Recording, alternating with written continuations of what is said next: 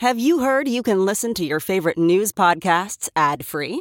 Good news. With Amazon Music, you have access to the largest catalog of ad-free top podcasts included with your Prime membership. To start listening, download the Amazon Music app for free or go to amazon.com/ad-free news podcasts. That's amazon.com/ad-free news podcasts to catch up on the latest episodes without the ads. Hey everyone, David Tainter here. I wanted to make a quick mention before today's episode that we recorded before Trump supporters stormed the Capitol and disrupted the tallying of the Electoral College votes. So we weren't able to get into what has become the major story of the day, but with that, hope you enjoyed today's episode. Thanks.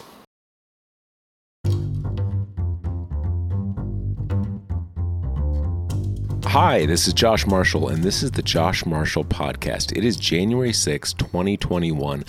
As we are starting recording this episode, the beginnings of the antics in the House chamber in Washington, D.C. seem to be underway. I'm actually kind of out of one eye watching the live feed on C-SPAN, so that's happening. President Trump is either still speaking at that rally or perhaps just concluded, don't know. And at some level, it's good to say, I kind of don't care, right?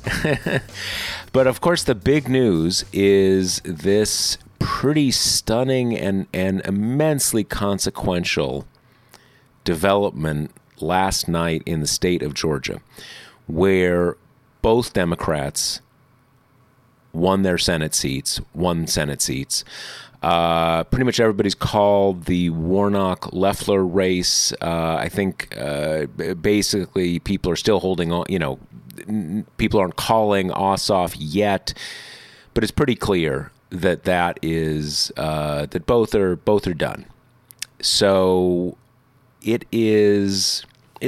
there's a lot to say about this. One thing I was talking to an old friend of mine this morning by text or Twitter or something like that, and this is what Democrats needed on November 3rd. It's not just that controlling the Senate is a big deal, and we'll talk about that in a second. But this is a happy moment, and Democrats were kind of deprived of that in a few different ways back on November 3rd and November 4th. One of the reasons was that it was closer than a lot of us thought. Sort of who cares? That's just an artifact of, it doesn't matter that the polls said it was X and it was Y as long as, as long as Biden ended up winning. But there were, problems down ballot. Republicans gained seats in the House, which was very unexpected. And but this feels good. And this is a big deal for reasons we'll talk about in a moment. And I will tell you, it is something I would not let myself start thinking was possible. I'm not saying I didn't think it was possible it could happen, but I was not getting my hopes up. And actually, I spoke or slacked with my co-host Kate sometime around 5 or 6 yesterday evening. Kind of, what do you think? What's your gut tell you? And what I told her was, I have no idea. I really have no idea. I kind of. And that was 100% true. The polls were super close, with maybe the slightest advantage for both Democrats. But we've seen, to our great heartbreak, that polls in the Trump era seem to, give the Republicans 2 or 3 extra points pretty consistently. So all the stuff, I had no idea. And yet here we are. And this is a big deal. It's hard to stress how big a deal it was. Look, there is not going to be big, bold, progressive legislation in the next 2 years. That's not going to happen. It is a minuscule majority that is only secured with the vice presidency, and that critically rests with Joe Manchin, who obviously has a very different politics from most Democrats. We know all this kind of stuff. But having the majority in the Senate does two things. The first is Joe Biden is going to be able to pick his cabinet and form a government. And that was not at all clear. I think people have been underestimating to the extent to which the Republicans were just going to not confirm people for big positions. And Joe Biden was going to have to go basically hand in hand to Mitch McConnell to sort of beg and barter with him to be allowed to be president. That's not going to happen. Joe Biden's going to get confirmed any reasonable nominee to basically any position. And when I say reasonable, I just mean in the sense of, we found out this morning that he's going to pick Merrick Garland to be the Attorney General. But if he had wanted to pick Sally Yates, he could do that. She would get approved. No Democrat is going to nix that, and I suspect she'd get some Republican votes. So that whole thing changes. Joe Biden gets to actually be president, which is a huge, huge deal. The other thing is that controlling the calendar in the Senate, which is to say what comes up for a vote and what does not, is huge. Even if you can't win every vote, you get to decide what is voted on. You don't necessarily get to give the answers, but you get to ask the questions. And the entirety of Mitch McConnell's leadership in the Senate has been to protect Republicans by simply not allowing most things to come to a vote. You don't have to vote against them because they never come to a vote. It is a huge, huge difference. And if you are wondering if there is a dark lining on this, or whatever the metaphor is, there's not. This is really good. This is really good. And this is like running the table. It's a big, big deal. Let me remind you, before we get started, that the Josh Marshall podcast is brought to you by Grady's Cold Brew Iced Coffee. I'm just going to freestyle this on this episode. This is great stuff. I've got Grady's with me right now. If you like iced coffee, this is just great stuff. I love it. Our whole staff loves it.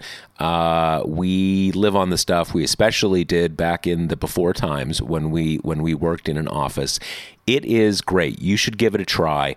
And if you haven't ordered Grady's before, you can get 25% off your first order at Grady'sColdBrew.com with promo code TPM. That's Grady'sColdBrew.com with promo code TPM.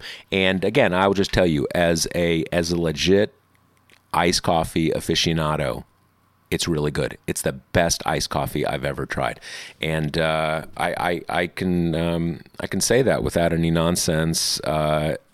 Editorial sales, church state stuff, because it's actually true, because I've been drinking this stuff forever. So with that said, let's bring in my co-hosts, Kate Riga and David Tainter. And first, getting ahead of myself, before I bring them in, Kate, thank you for covering this Georgia Senate race. Clearly, you made this happen. And in addition to your great coverage, you got the job done. So whenever we see a critical race coming up, we need to know to give you the assignment. Yeah, I think that's right. It's about time this credit started flowing to me. Well, so. There you go. You put in your time and you get the credit. David, what are we talking about today? Yeah, well, Kate and I were talking just before we pressed the record button.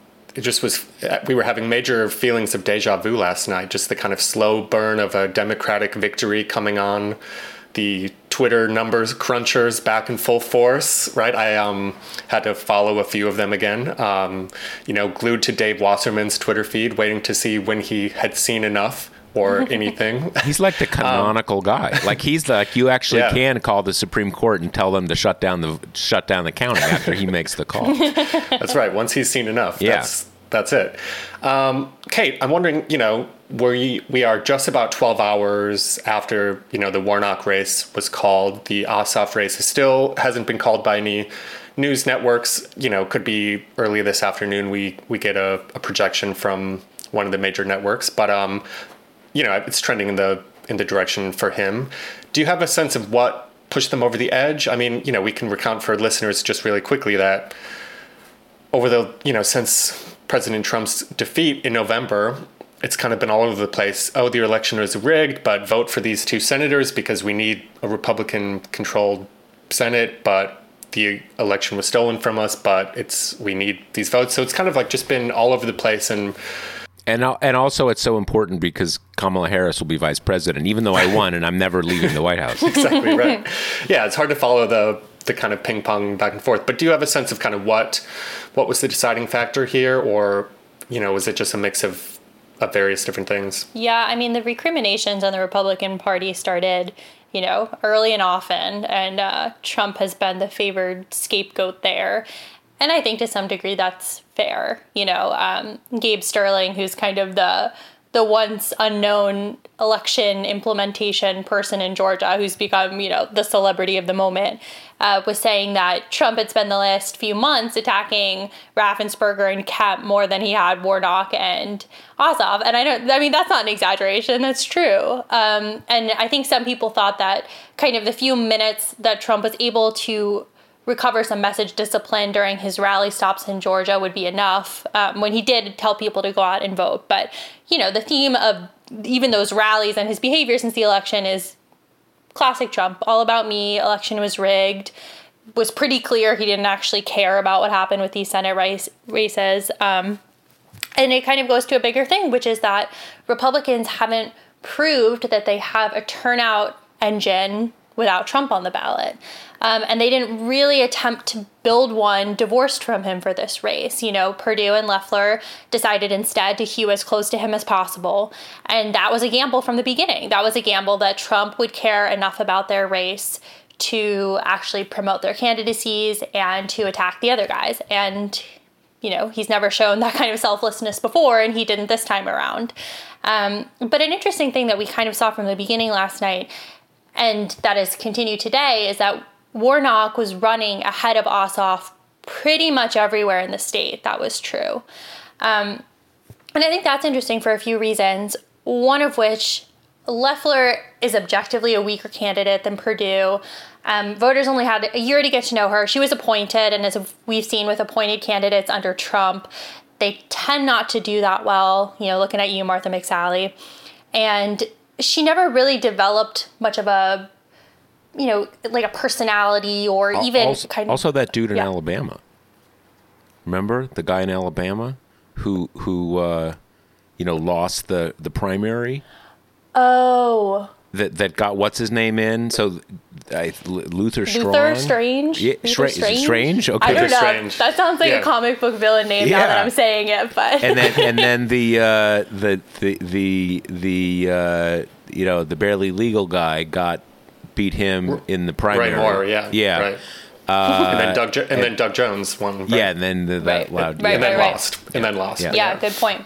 So appointees in the Trump era don't tend to get reelected. But, and then beyond that, she never really developed a personality for herself as a senator. I think probably the thing people knew most about her were her stock trades, and her enormous wealth. If you someone was tweeting yesterday about the legislation that she'd put forth while she was in the Senate, and it's all either pretty much stupid tinged with offensive kind of stuff, just symbolic things. So she was not the best candidate. And then she spent her entire campaign going, all out racist, negative attacks against Warnock, not even really racially, tinged or veiled, just full out, she said things about how he wants your neighborhood to be unsafe. It really wasn't very subtle. And I think that kind of added to Warnock's enduring appeal, which is that he's got extremely deep roots in Georgia, especially to the Black community. He's pastor at Ebenezer Baptist Church, where Martin Luther King Jr. used to preach. So he already kind of had very deep roots to these people who have shown themselves to be, critical organizers in Georgia. The Black community has really kind of taken that upon themselves.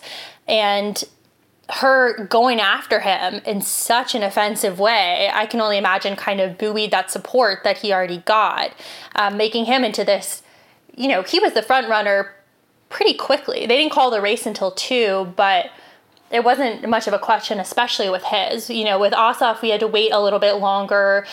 Perdue was ahead, Ossoff inches closer, and then we kind of wait for the big dumps from, your Fultons, the big metro areas that have kind of put him over the edge and then put him into this safety spot now, which is that basically the only vote left is going to be Democratic. So, that's what it is. But yeah, I don't know. It was interesting because as we've said on this pod before, we came into this race so blind because there were basically no polls. No one really felt comfortable making predictions in this weird year with these weird dynamics. And yeah, I mean, I was definitely surprised last night. I thought in my heart of hearts that the Republicans would probably pull it off, despite kind of the good signs for Democrats and the warning signs for Republicans at the end. I mean, the thing is, this runoff system is literally designed to end Democratic candidacies. Right. Originally it was Republicans versus Democrats, but it's basically there to prevent Black candidates from getting any traction, or just liberal candidates, anybody but, not the sort of the dominant political class in the state. And I noticed that someone, I can't remember who, said on Twitter last night, like, I guarantee you this will be the last Georgia runoff because they're just going to get rid of this, right? So yeah, and I refer to that conversation Kate and I had, that kind of like, yeah, I was figuring it's, this is going to be sort of like Ossoff's first race back in 2017, where, it's close, but what, he misses by 2 points or something like that. It's funny, wild. Josh, it reminds me of the argument you've made in the past, and I think we've talked about on the show, which is that politics is kind of a muscle, or that elections are a muscle that you kind of build strength over time. And yeah, Ossoff lost that special election for, was it Tom Price's seat? When Yep. Right. Price became HHS secretary and then flamed out himself. And then, yeah, a couple of years later, or 4 years later, I guess. Yeah, no, Oh, but also remember that I think her name was Handel, the woman Karen who Handel, that's who beat him, and then Lucy McBath beat her, and I think that McBath's seat wasn't even really that strongly contested in 2020. I mean, I'm sure they fielded a candidate, but basically they kind of realized that was not. They didn't have a real shot. And some people remember that is Newt Gingrich's old seat. And it's not just, there's been a couple redistrictings since then, but it really that is his seat. It's pretty much the same seat. And, and even, Newt's been out of office for more than 20 years, but Tom Price, pretty right-wing guy. Right. And that's just 4 years ago. So there's a lot of one thing I was kind of, I don't know if you guys saw this, but one of the reasons I spent the first part of the evening doing something else besides watching anything was because kind of like I was not up for another November 3rd. Like, it's just a little too much for me at this point. So I was working on a project, but the first thing I saw was CNN comes out with its exit polls, and man, they looked terrible. It had the over 65 vote going up dramatically. It had basically no young voters showing up. It had I think it had, Purdue's margin with suburban voters going through I can't remember if it was like suburban voters or affluent white voters, but some permutation of a, kind of similar demographic. Maybe it was college educated white voters. And it had his numbers with, and this was about the Ossoff race, because that's where you can get a kind of an apples to apples comparison, since both guys running, in both of the elections. It did have his numbers doing better with black voters. It was interesting. They actually said people of color, which I was kind of wondering, like, what is that? That's not really, there is a political logic and argument in that way of classifying groups in the population. But in exit poll terms, it really confuses things. Like, you're talking about African-American voters? Are you talking about all non-white voters? Like, what are you talking about? In any case, those exit polls early from CNN looked devastating for the Democrats. Like, they were going to lose by 10 points. I mean, it looked really, really terrible. And I'm still kind of curious, like, what happened with that? I mean, we've all seen that exit polls, are not something to put a lot of stock in, and the people who run them will tell you the reason they're called early exit polls is they have to be basically cross-referenced with the actual results as you go in, blah, blah, blah, blah, blah. But man, these were way, way off, and I'm still kind of curious, like, what was that about? Was that just the election day? You can't really exit poll, I guess, absentee voters and mail-in. This is the thing, though. I don't know exactly the specifics, but given what we know now, the exit poll companies are at least have a system where they say they are doing, the mail-in votes, the early in-person votes. And I think that is because they have people there on the early in-person days, and maybe they're doing some kind of polling to capture mail-in voting. But so yes, it's not like they're just doing day of and assuming that's going to be fine, since clearly that's ridiculous, right? I mean, we know the in-person skews dramatically. But just because they got a system doesn't mean it works, right? So I have no idea. But I mean, seriously, after I saw that, I was like, oof, I do not need to experience this one in real time. I'm going to go do some woodworking.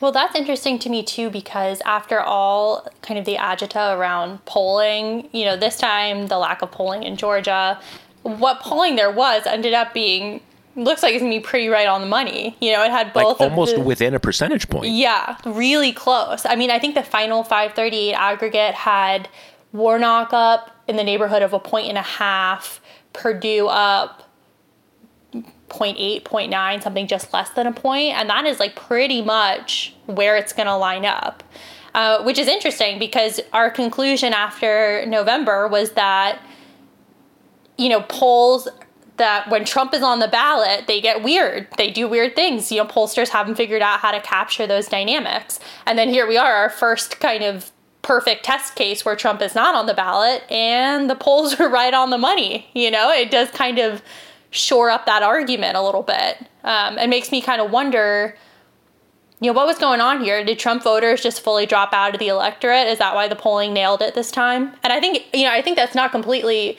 beyond the realm of possibility, since he spent every week before the election telling his people that their votes didn't matter. I'm really curious to see what the sort of the, after action reports on this, because at least last night, what we were seeing was, in the sort of the mix of commentary from people who know, who can make sense of numbers, but obviously night of, you're not going to get the full picture, was that Republicans claw back some votes in the sort of the affluent suburbs, which again, that's not surprising because you got some people, they hate Trump, but they're still basically Republicans, so they go back to the Republican. That you have historic African-American turnout, like off the charts, and then underperformance in rural Trump areas. And then, yes, but this morning I saw someone saying, well, it ended up that, the Trump people showed up and just more Democrats showed up. So I'm curious what it'll end up, what it will end up being. And I do think, and you're seeing some of the sort of discussion of this, that Republicans now face the possibility of the worst of both worlds, where Trump isn't on the ballot to get you to be able to beat the polls and pull rabbits out of your hat, but he is there on the sidelines destroying your candidates, right? So, bring it on. Like, okay, that's fine for me. But it's he is a phenomenon in American politics. You cannot take that away from him. Do you think, given Perdue and Loeffler's defeats in Georgia, that Trump, we've been kind of hearing about Trump 2024 and he'll launch this comeback and he's still kind of, king of the party or whatever. Do you think that starts to fade a bit? Does his influence and control over the party wane now that, it's kind of a self-own in these Georgia Senate races and Democrats control the Senate barely, like you say, Josh, but, control good enough both houses of Congress and the White House. Does Trump just kind of slink away at this point? Maybe go back to Mar-a-Lago and enjoy his golf course and whatnot? Well, I think Trump loves being the center of attention too much to slink away. But, the primary dynamic to me is that Trump is a fundamentally selfish person. He's just proven that again and again. And I don't think he's capable of campaigning for someone else with any kind of verve if it doesn't directly impact him. So the thing that I'm kind of curious about is if Trump had kind of gone all out for Perdue and Loeffler, if he had been out there every day saying, I love them, you like me, they're me, so you got to vote for them.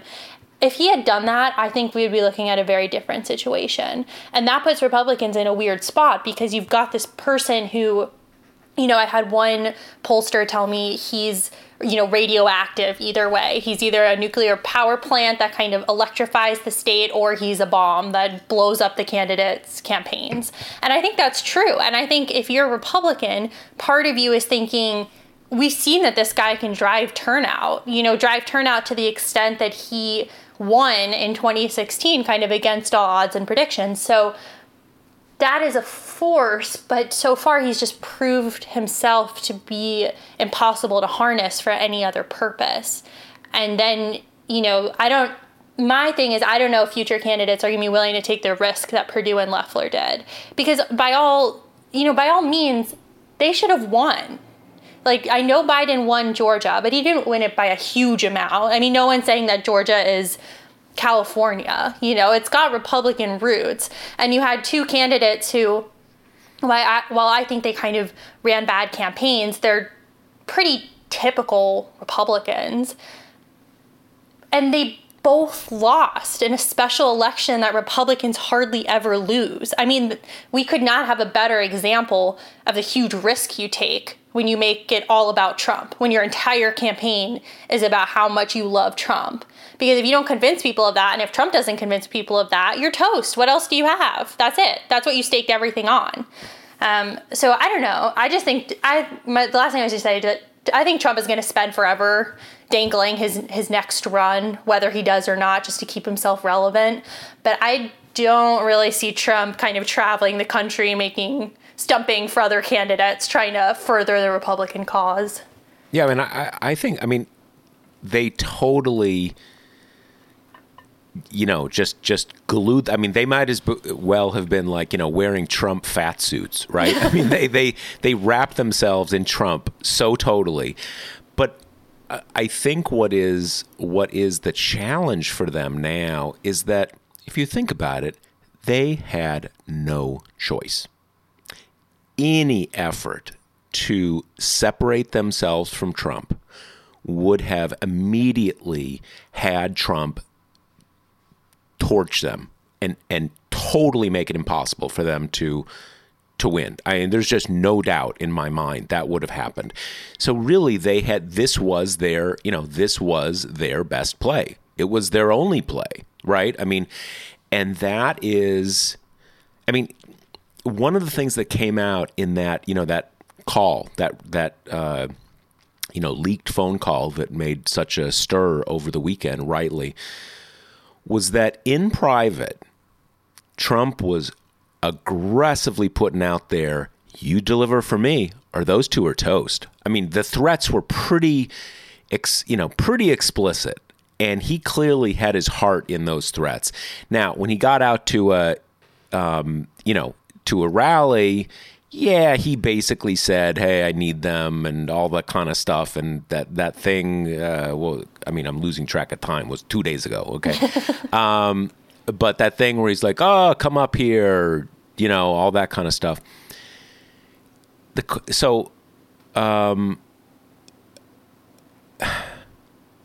question I have is, absolutely, there's no way Trump becomes sort of like a dutiful guy helping the GOP.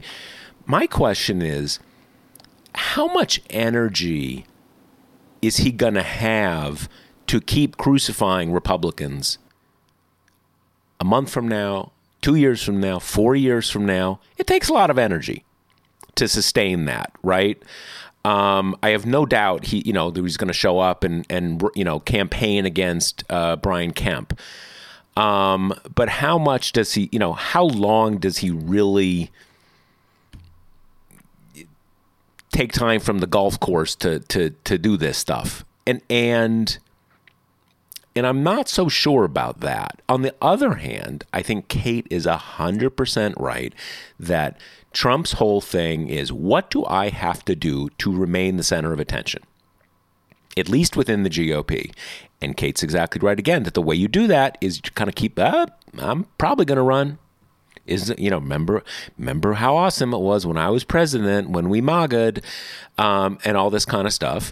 And as long as he's doing that shtick, he needs to destroy a few people to show he's in charge. So it's just like, at least for today, it's sort of like all schadenfreude and a bowl of cherries for Democrats, right? Because this guy is a really destructive force. And just as, I don't know if you guys are seeing this, but for our listeners, as we are recording this, there are Trump Proud Boys adjacent protesters who've breached the perimeter of the Capitol. There's bomb threats. So bomb threats tend not to be real, but there's serious violence unfolding as all this stuff happens. And, you knew he was a snake when you took him in.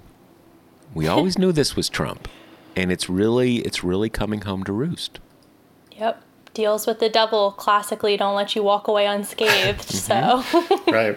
Well, this is a good transition to what's going on inside the Capitol right now, which is a number of ambitious Republicans, including Josh Hawley of Missouri, Ted Cruz from Texas, are trying to lead this pointless and futile effort to overturn the Electoral College tally, basically as a way to signal how awesome and Trumpy they are ahead of the 2024 primaries, I guess. Josh, you wrote yesterday, that it really will take a coordinated effort, I guess, sort of, journalists, but also just kind of the American people to, not let that stain be removed very easily. How do you think that will happen? Do you think, what are the odds that Ted Cruz will come out, a blighted Republican candidate after this, or, will it be memory hold, just kind of like lots of other stuff? I'm curious. I don't know exactly. And I do think that, I don't think we know. I don't know, and I don't think we know. I do think the release of that call, these two Senate victories, and this outbreak of real violence on Capitol Hill right now, this isn't just like some, the kind of what we normally talk about, someone bent a sign, right? You have these Trump Proud Boys, guys wearing kind of medieval times cosplay suits, attacking police officers, right? And there's bomb threats and stuff. I think that all is really hurting the people who went out on this limb with the president. I certainly hope it is. I guess the point I was trying to make in that post was, look, 45% of the population supports this stuff. So you're not going to be able to make like Ted Cruz radioactive in Texas anytime soon, but you have to try. You have to try, mostly because if you don't try, you make a mockery of the idea that anything was done that was wrong. Because if it is as wrong as probably, most of the people listening to this podcast as we think it is, then you should be doing that. And I do think that we, and in this sense I mean we in the kind of the broad democratic center-left political part of the country, don't think of that part of the equation enough. It's not just whether you succeed as, kind of driving all of these people out of office. You make it a major priority because that sends the message. This was very, very wrong, and much more wrong than almost anything else we have seen in the 250, give or take, years of this country's history. You have to do that because otherwise it's just treated like, kind of no harm, no foul. Just, kind of someone loses a football game, they kind of talk a little shit, get a little upset, and, kind of whatever, doesn't matter. It matters a lot. So that was, I don't know. I'm hopeful. I hope people get that that's important. And, and there are some parts of it that really do require some organizing and some money. You need some liberal, if not billionaire, kind of seriously wealthy person to step up and say, hey, I'm going to set up this nonprofit and we're going to have the money and resources to follow all these lawyers and do everything we can to get them disbarred. And even if they're not disbarred, this is going to be their life for the next 3 or 4 years, fighting to keep their law licenses. Again, it sends a message that this is completely unacceptable. They're lawyers about the law, and the highest law in a democracy is that the people govern. That is the fundamental law that everything else flows from. And it's also a deterrence. If you do something like this, there's going to be a price. And that's not like, it's not retribution or mean. Lawyers have responsibilities to the society and the court system, and they should be held to account. There's a piece of this, too, that I wonder, with the Hawleys and the Cruzes and people, like Perdue and Loeffler, who completely have tied themselves to Trump, who have shown that their ambition outweighs their concern for sustaining the democracy. The other piece of it that we've seen is it's not been proven to be a super successful way to be a politician. We saw, obviously, Trump won in 2016, and that made everyone think this is how it's going to be. We're in for a line of Trumps now. But it really hasn't worked since then. I mean, now we're looking at he lost as a one-term president, an anomaly in our political history. Democrats kept the House. They lost the Senate. I mean, that's not like a really stellar track record for governing like a Trumper. And I think Trump, too, had in 2016, especially the benefit of he's got something that a lot of people like. He's got some attitude, some cult of personality that he's able to have. And I do not see that same devotion for the Cruzes and the Hawleys of the world. So it'll be interesting to see when they're up next, because a big reaction we've seen to Trump is that it makes people very angry, and it makes people who don't like him turn out in huge numbers, especially people who don't usually participate or are in communities that are, have often had their vote suppressed. they rise above that and they show up and they stand in long lines, or they send in their ballots, they figure out how to vote absentee. That's kind of the biggest theme we've seen since Trump came to power. So I'm not sure why these people don't think that they're leaving themselves open to that same backlash. Right. So Hawley was up in 2022, is that right? He was... No, I think he came in 18. I'm pretty sure he came... Yeah, because he's one of those ones that basically... I thought he unseated McCaskill in 2016, but maybe I'm wrong. I'm almost certain it's 2018 is one of that he was one of those ones where, you know, they're killing it in the House, but they just, you know, where the you know, the Senate, you know, the kind of firewall held up in the Senate, and I mean, I'm sort of losing track now, but I think they gained a couple seats in 2018, right? Right. And yeah, so it was they knocked out a few different red state people, and yeah, I'm almost certain it was 2018. So 2024, he's up in the next presidential election. Same with Cruz in that case too, right? Cruz was reelected in 2018. Yeah, that was the Beto Cruz race. Yep. Yeah, we'll see. I know 4 years is, you know, it's kind of a long time from now. Obviously, a lot can happen. Well, you know, the funny thing is that you know, that's going to be in a presidential election, and no doubt it'll be another big, you know, kind of intense presidential election. You could see, I don't think it's implausible that in 4 years, a Texas Senate election could be pretty competitive. I mean, look, it was pretty competitive 2 years ago, right? Yep. Yeah. On the other hand, so, I mean, I think you could see Texas at least trending in a blue direction, but I think it's entirely possible you see Missouri trending in a red direction, which is kind of hard for me to say because I was born in Missouri, right? My whole family's from Missouri, so I have a connection with the state. I lived there for my first 6 years, but that is, you know, kind of like Ohio, these states that are kind of, you know, demographically similar in a lot of ways. You know, it's not at all impossible that we're moving towards a politics where you kind of expect Georgia to go Democrat and Ohio to go Republican in a presidential election. In fact, I would almost say that's like the likely outcome. Which is a crazy fast shift if you think about it. It is, because Obama won, I guess, Ohio and Florida twice, right?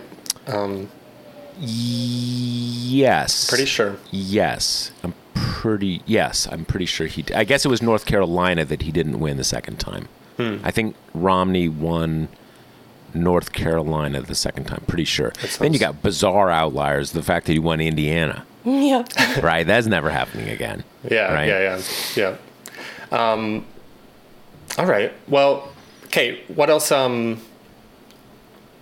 is kind of on your radar now that these Georgia Senate races are complete? Are we expecting challenges to the results? I guess both races seem to be outside of the margin of a recount, right? Which is a 0.5% margin is the cutoff, right? And but what are the kind of possibilities for, I guess, Perdue if it's a closer race with Ossoff as opposed to like Warnock and Loeffler? Mm-hmm. Yeah. So I mean, we even had the kind of elections workers in Georgia saying that it seems Ossoff is going to finish out of recount territory. So that seems like pretty off the table, which means that then we're just going to get this pale imitation of what Trump already tried. I guarantee we're going to see a slew of stupid lawsuits that are all based on, crazy conspiracy theories. And the piece about this, that is another way that Trump hurt these candidates, is he and his kind of orbit of Looney Tunes lawyers have lost so much credibility. Not that they ever had it, but by kind of like bombarding the courts with these silly, frivolous lawsuits. I mean, what better way to prime judges to not take these challenges seriously, or to give them all this kind of precedent to work from? Because you could see when we were kind of talking about this before November, we were really worried that they were going to get one of these cases into the hands of a kind of, radical right-wing judge. But what we saw instead is this just tsunami of kind of really goofy arguments that just got slapped down again and again and again by all judges of all stripes, all levels. And they did that in Georgia, which was obviously one of the swing states in the presidential election. So judges at almost every level in Georgia have already seen these kind of silly lawsuits related to both the presidential and the senatorial kind of before it got kicked off. And I've listened to the hearings on so many of these lawsuits, and it's just judge poke holes in the Trump people's arguments and then gets dismissed with no standing. And sometimes the judge is like, by the way, if I'd considered the merits, I would have dismissed on those too. So it's just, I think we're at the point now where all that craziness from the Trump people have kind of primed these judges to be more prepared for these kind of arguments and to not feel so inclined to take them seriously because they're not the first of their kind. And what we've seen from the Republicans too is that since they don't ever really have any argument, it's just like fistful of spaghetti smacked against the wall. So it makes it even easier for these judges to say, I'm not getting my hands dirty with this. This is ridiculous. Dismiss it, 30 minutes into the hearing. So I would say from that perspective, I'm sure we're going to see legal challenges. I'm sure we're going to have Loeffler and Perdue saying there was fraud. I'm sure some poll observer somewhere is going to say, what I saw and go on those Newsmax hearings or whatever. But personally, I'm just much, much less worried about that than I was in the presidential.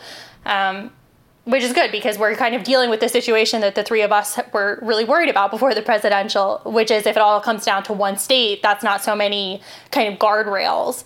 But I think pretty much every level of court in Georgia has already put through its paces in this. And all the decisions I've read have been very, sober, rational judges saying this is ridiculous. So I think we are in store for some of that. It is funny because on the one hand, I kind of feel like all of these suits over they've kind of gotten even diehard Republican judges very used to just saying, nope, yep. Nope. And also you suck, just that it's become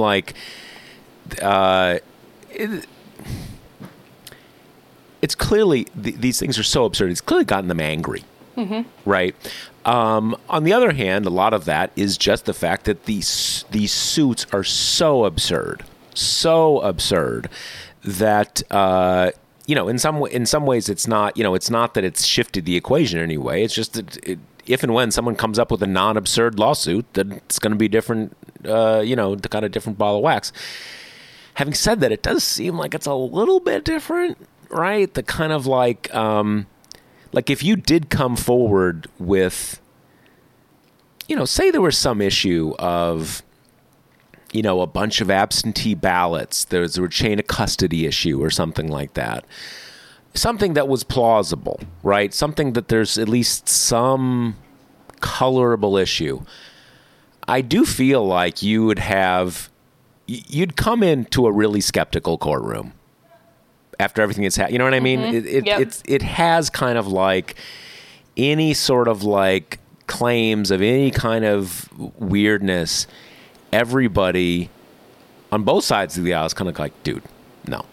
Come on. The boy who cried election fraud. How many times do you want people to listen to you? It is. Yeah. It is. But there is another piece of this that I think we'll be focusing on and reporting on, here at TPM over the next few days, which is we still have this weird little limbo time before Biden takes office and before the senators are seated, Warnock and presumably Ossoff.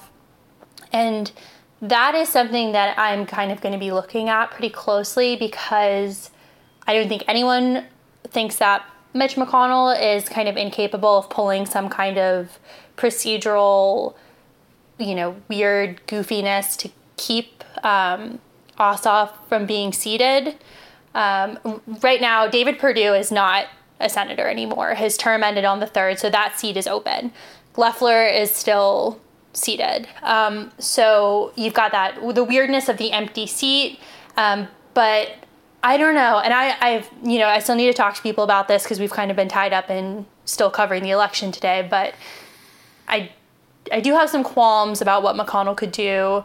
to maybe like keep the seat open or to keep Democrats from getting their control by tie dynamic for as long as possible, and that's kind of just old archaic Senate procedure that, we got to look at. But, that is something. Well, is that how much? Because I'm thinking back to the Al Franken stuff in 2008, or actually, wait, was it 2008 or 2006? 2008. It was 2008, yep. Right. And the key there was, it went on for like 6 months. Mm-hmm. And I think it was like the summer by the time, June or something. And that 6 months ended up being highly, highly consequential to a lot of legislation. That was the point, right? They were going to try to keep him out as long as possible because he was 60th vote. My recollection is that basically as long as there was, so you have all these court cases, Senate can seat whoever they want, basically, and they were kind of saying, unless the final thing is settled, we're not gonna. But even now, I'm kind of wondering, like, wait a second, the Democrats held the majority, so I'm not even sure what that was, what that was about. But this is a case, though, where I think what we were just talking about may come into effect, where I'm not sure judges are going to have a lot of patience with kind of nonsense just to kind of, kind of drag this out. Whereas I think had all of this not happened over the last 2 months, I think you would have had certainly Republican judges who would have been a little more accommodating, like, oh, that's interesting. Let's work it through. And if it's delayed a little, like, okay, not the end of the world. But I just, and I mean, again, I'm sort of curious to find out after we're done recording, kind of just exactly what's happening on Capitol Hill. But just the violence, and again, this isn't kind of like you chanted too loud outside my house. There is like really, there are these people that are, physically attacking the Capitol police officers and stuff and storming the building. I think that they're going to get a really skeptical response to wanting to drag this out. I think a lot of people, and I think Republicans are actually going to be in that group, want to kind of tie this up, move on. Yeah, I just wanted to chime in on the, the kind of MAGA people who are here. Since the election, there have been at least 3 kind of marquee events in DC. There are people here protesting all the time, but 3 kind of big MAGA Stop the Steal. They bring in their merch and their LED trucks and everything. But, this one just has a different tenor, being here than the other few have. The one right after the election was more, you could even say, jubilant, because these Trump people actually thought that it wasn't over. They really thought that their man had a chance, and that was kind of before every single lawsuit had been shot down. But now you can see kind of the power ebbing from Trump himself. You can see his conviction that he won't leave the White House starting to kind of take visible blows for the first time. Like, even at his speech today, he was kind of very low energy, and the tenor of the people who are here is much angrier than it has been before. You do get the sense that people are kind of here looking for a fight. We had the DC mayor, and everyone is just straight up telling people, don't go downtown, stay home, just wait till they leave, because they're looking to make trouble. And there have just been, like you said, Josh, there have been clashes with the police, which are doubly kind of interesting, because you can hear some people on the videos yelling, we were the ones on your side. So that's kind of an interesting dynamic that's happening. But you also just have this kind of, there's just anger that's like throbbing. There was a video that we saw earlier today of 2, people kind of clad in MAGA stuff. There's a church on our corner that has these giant Black Lives Matter banners that they just unfurled.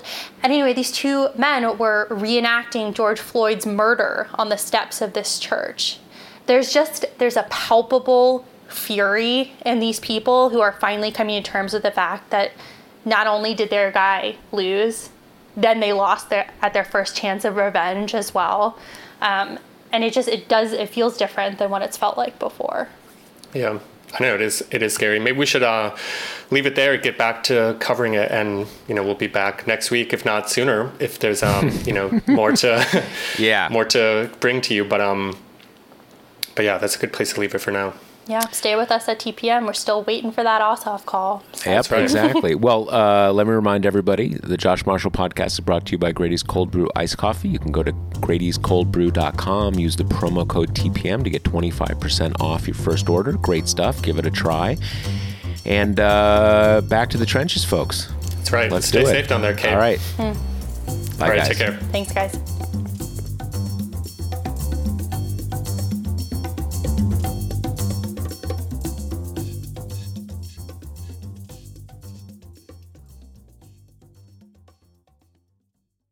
Look around. You can find cars like these on AutoTrader. New cars, used cars, electric cars, maybe even flying cars. Okay, no flying cars, but as soon as they get invented, they'll be on AutoTrader. Just you wait. AutoTrader.